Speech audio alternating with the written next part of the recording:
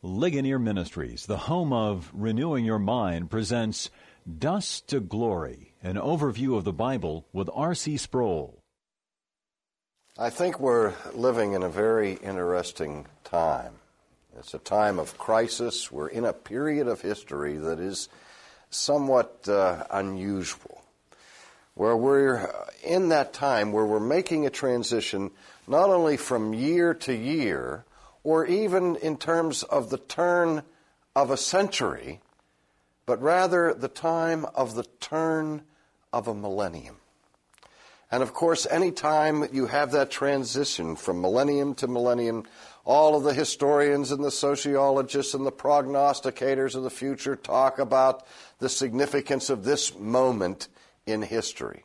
Now, the historians of our day have described our time as the post-Christian era, a time where the teaching of Christianity has been deemed increasingly irrelevant, a time when the church is seen as a museum, outdated, outmoded. It's been reduced in certain places of Europe to the role of the mausoleum, indeed the grave site for those who have declared the death of God. And yet there remains in this world today a pulsating group of believing Christian people who still live at this point in time trusting in promises that were made 2,000 years ago. 2,000 years is a long time, and there's some irony in this, in that we're at that point now where just about 2,000 years have elapsed since the birth of Jesus. But on the occasion of the birth of Jesus, you recall the angel Gabriel came to this young girl and announced that she would give birth to a baby whose name would be Emmanuel. And this young maiden, under the influence of the Holy Spirit, 2,000 years ago, sang a song. And we all know the song. We love the song. It's called the Magnificat, in which Mary, under the power of the Spirit, sang out, "My soul doth magnify the Lord, and my spirit doth rejoice in God my Savior." And if we look through the text of the Magnificat and come to the very end of that song, here are the words that came from Mary. She said, "He has helped his servant Israel, as he spoke to our fathers, to Abraham, and to his seed forever." Now, shortly after this song of praise, inspired by the Holy Spirit from the lips of Mary, another song appears in Scripture, and this is the song that is sung by the father of John the Baptist, Zacharias. And in the midst of his song, he said this, that we would be saved from our enemies and from the hand of all who hate us, to perform the mercy promised to our fathers, and to remember his holy covenant, the oath which he swore to our father Abraham. Now, here's the irony. We're standing on the threshold of a change of a millennium. We're standing in that point in history being 2,000 years distantly removed from the promises of Christ. And some people are having a hard time believing them because so much time has elapsed. So much time. And yet, Mary and Zacharias, ironically, were in virtually the same situation, because they were looking back 2 millennia. They were looking back for 2,000 years and blessing God for remembering a promise that he had made to somebody else 2,000 years before they lived. And so in a very real sense, Mary and Zacharias represent a similar situation to what we are facing today. And both of these people, under the inspiration of the Holy Spirit, celebrated that God remembered something. God remembered His promise. He remembered a promise that was a promise to give mercy. And of course, that promise was the promise that He had made 2,000 years earlier to the patriarch Abraham. Now, we've already said that the Old Testament, in a certain sense, is the autobiography of God, that its chief character is God the Father, as His character is revealed in every word that is spoken in the Old Testament text, every deed that is recorded, every relationship that is remembered. But from a human perspective, from the plane of human history, we could come at it in a different way, and we could say, well, the whole record of the Old Testament is a history of the descendants of Adam and Eve. But of course, all history is a history of the descendants of Adam and Eve because they're the parents of all people who have ever lived. In a more narrow and specialized sense, the whole scope of Old Testament history is the history chiefly of the descendants of one man. In fact, if it were a soap opera today, it would probably be called something like this: One Man's Family. And the man whose family history is recorded throughout the Old Testament literature is Abraham. Now, of course, one of the points of crisis in our time, where this spirit of skepticism that declares that we're living in the post-Christian era is manifested, is in this skeptical attitude towards the historical reliability of the Old Testament, and particularly the earlier chapters of the Old Testament. And in the corridors of biblical scholars and those who indulge in what's called higher criticism, there has been, in the last 150 years, a massive attack against the historical character of Abraham. Abraham has been regarded as a mythological character, merely a legend whose life gives us some kind of parabolic lesson. But apart from the moral lessons that we can learn from this saga, there is no real historical substance to it. And of course, in the 19th century, these assumptions were considered to be assured results of scholarly research. But something has happened.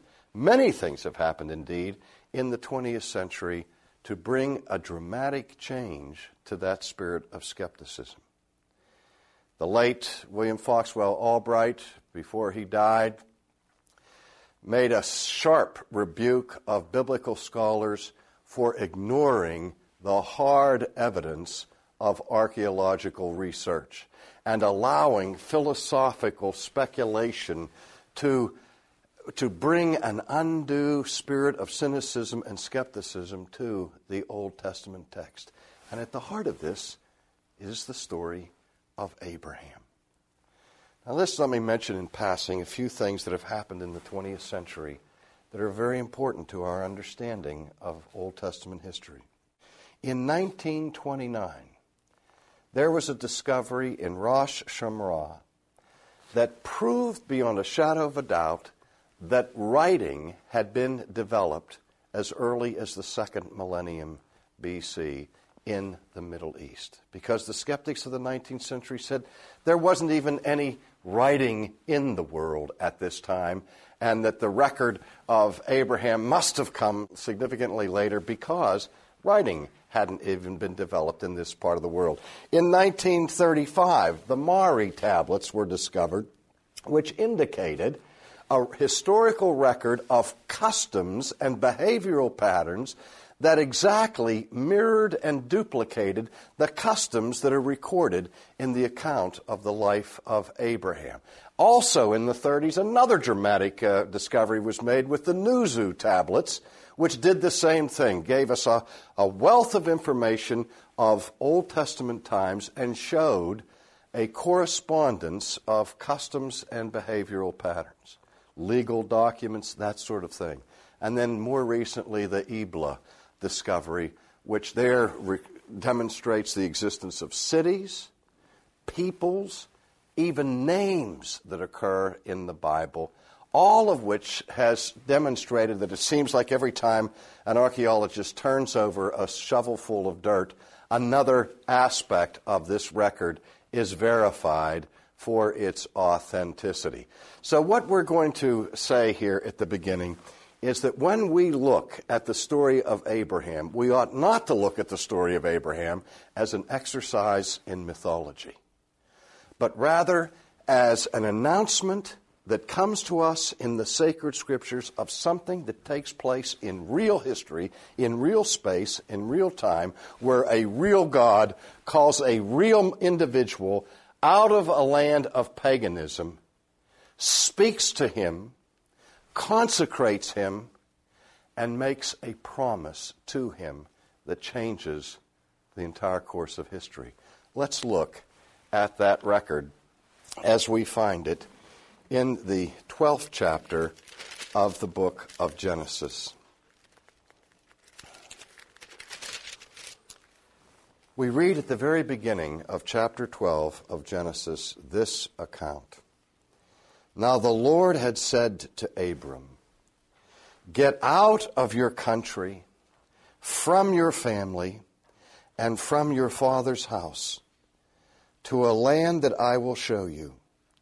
And I will make you a great nation. I will bless you and make your name great, and you shall be a blessing, and I will bless those who bless you." Some of you will remember the Old Testament survey that was produced by some Lutherans called the Bethel Bible Series. And that particular introductory survey of the Old Testament uses interesting graphics with each segment of the period that is being studied. And the way in which this segment of the life of Abraham is captioned is by the words, "blessed to be a blessing." And I thought that was a marvelous method of succinctly and tersely capturing the very essence of what is going on here in terms of the historical significance of this man Abraham. God does not simply bless him as an individual for his own benefit, but Abraham is blessed so that he might be a vehicle of blessing to manifest multitudes of people who come after him.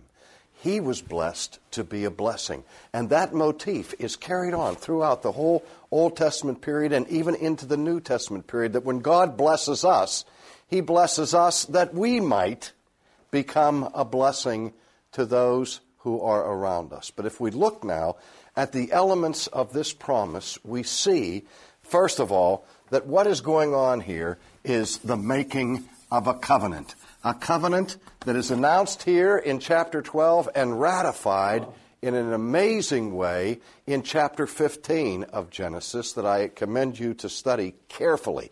Because there, in chapter 15 of Genesis, God answers the questions of Abraham when Abraham said, "How will I know that these promises that you're making to me will come to pass?" And God, in the context of that chapter, seals his promise with an oath.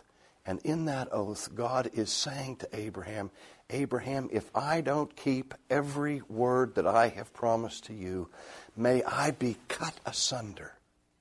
That God backs up his promise by swearing not by his mother's grave, he has no mother, not by the earth, that's his own footstool, or by the heavens, his dwelling place, but rather God swears by his own holy character and his own divine nature. Now again, what are the terms of this covenant promise that God makes to Abraham, and how do they impact the rest of biblical history, and how are they relevant to us, and what is it about them that would cause Mary to sing the Magnificat and Zacharias his song of praise? Well, if you noticed what I read here, there are three elements to this promise. The first one is there is the promise of land. God says to Abraham, Abraham, I want you in your old age to get up from your father's land, from all of the familiar surroundings that you have, and I want you to move. And I'm going to take you to a land where you don't know where you're going, and you're not going to know where you're going until you get there. And I am going to give this land to you. So the first promise has to do with land, and we'll talk about that more in a second. The second is, I will make you the father of a great nation. And later on, that is spelled out more specifically when God says to Abraham, look at the midnight sky. And if you can, try to number the stars that are in the sky. If you've ever been out on a clear night in the summer and gazed toward the heaven, toward the Milky Way, and on a clear night, the Milky Way appears as a dense cloud in the sky. But it's not a cloud. It appears as a dense cloud because it is made up of millions and billions of individual stars. And God said to Abraham, look at that night sky. Count the stars. And there he goes. 1, 2, 3, 4, 5, 6, 7, 8, 9. He could have stood there from the day God asked him to count the stars to today, and he would still be counting if he were counting as fast as he possibly could. And then he took him to the seashore, and he said, look at the grains of sand along the shore and count them, number them if you can, because so will be the number of your descendants. Now this is a man who had just said to God, God said to him, Abraham, I am your great reward. And he said, well, what reward do I have when I'm childless? And my heir is my servant Eliezer of Damascus. I'm too old. My wife is too old to have any children. But God said, not only are you going to have descendants, but they're going to be like the stars of the sky and the sand by the sea. You are going to be the father of a multitude of people. So we have the second part is the promise of descendants. And thirdly is the promise that through Abraham and his seed, a blessing will come upon the nations. That through this action, the whole world will receive a magnificent blessing. So herein are the three aspects of this covenant promise that God makes to Abraham.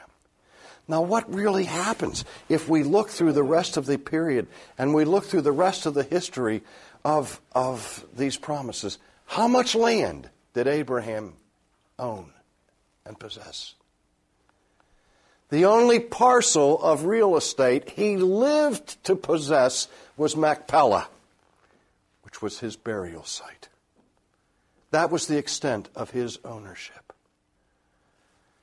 And what about his descendants? Well, we know the story of how God promised to bless him, make him the father of a great nation. And so he expected to have a son. But no son was given. And even when the promise was given to Abraham in his old age, 1 year passes, 2 years passes, 5 years passes, years upon years pass, and his wife is still barren. And following a custom that is incidentally demonstrated to be part of the ancient ritual through these tablet discoveries that I mentioned earlier in the 20th century, his wife, Sarah, gave her servant slave to Abraham that she might be a surrogate mother so that the promise of God would be fulfilled.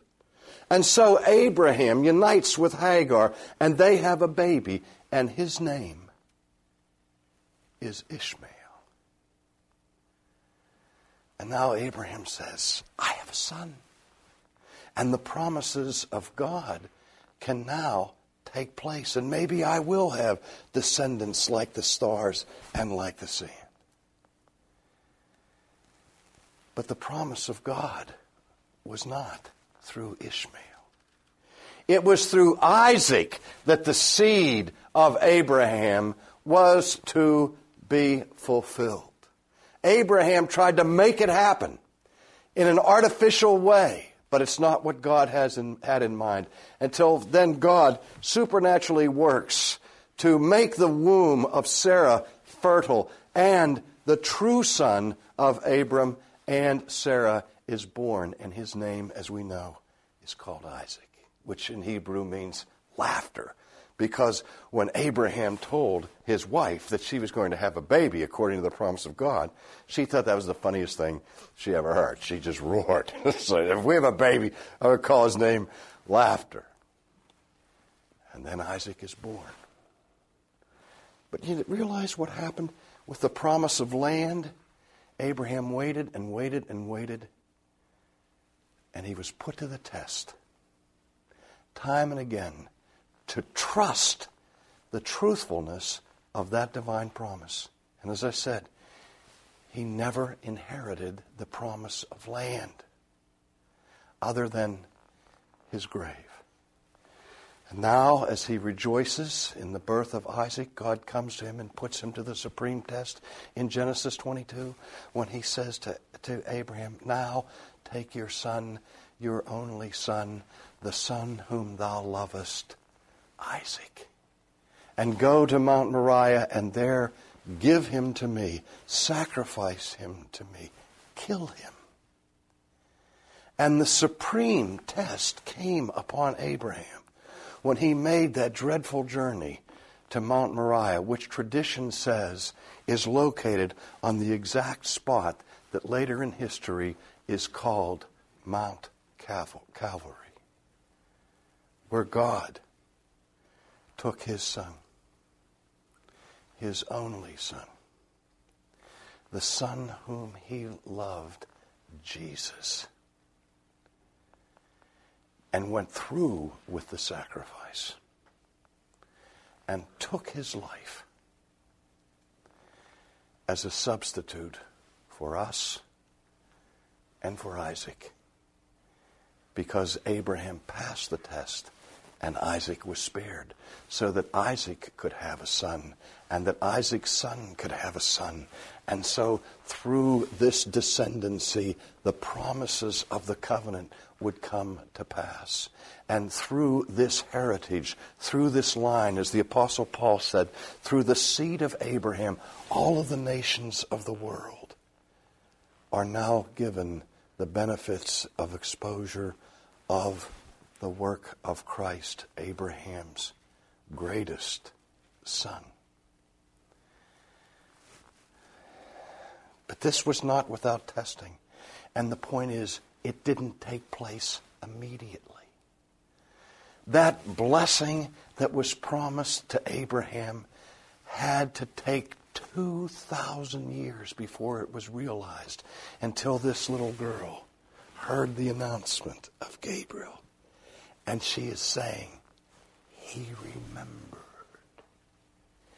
He remembered the mercy. He remembered the promise that he gave to Abraham. And as the Spirit announced to Zacharias that his son would be the forerunner, the herald of the coming Messiah, under the same Holy Spirit, Zacharias said, he remembered the promise. And the whole history of redemption is the working out of that event 4,000 years ago. For more information about Ligonier Ministries, call 1-800-435-4343 or contact us on the web at ligonier.org. That's ligonier.org. Or write P.O. Box 54, 7500, Orlando, Florida, 32854.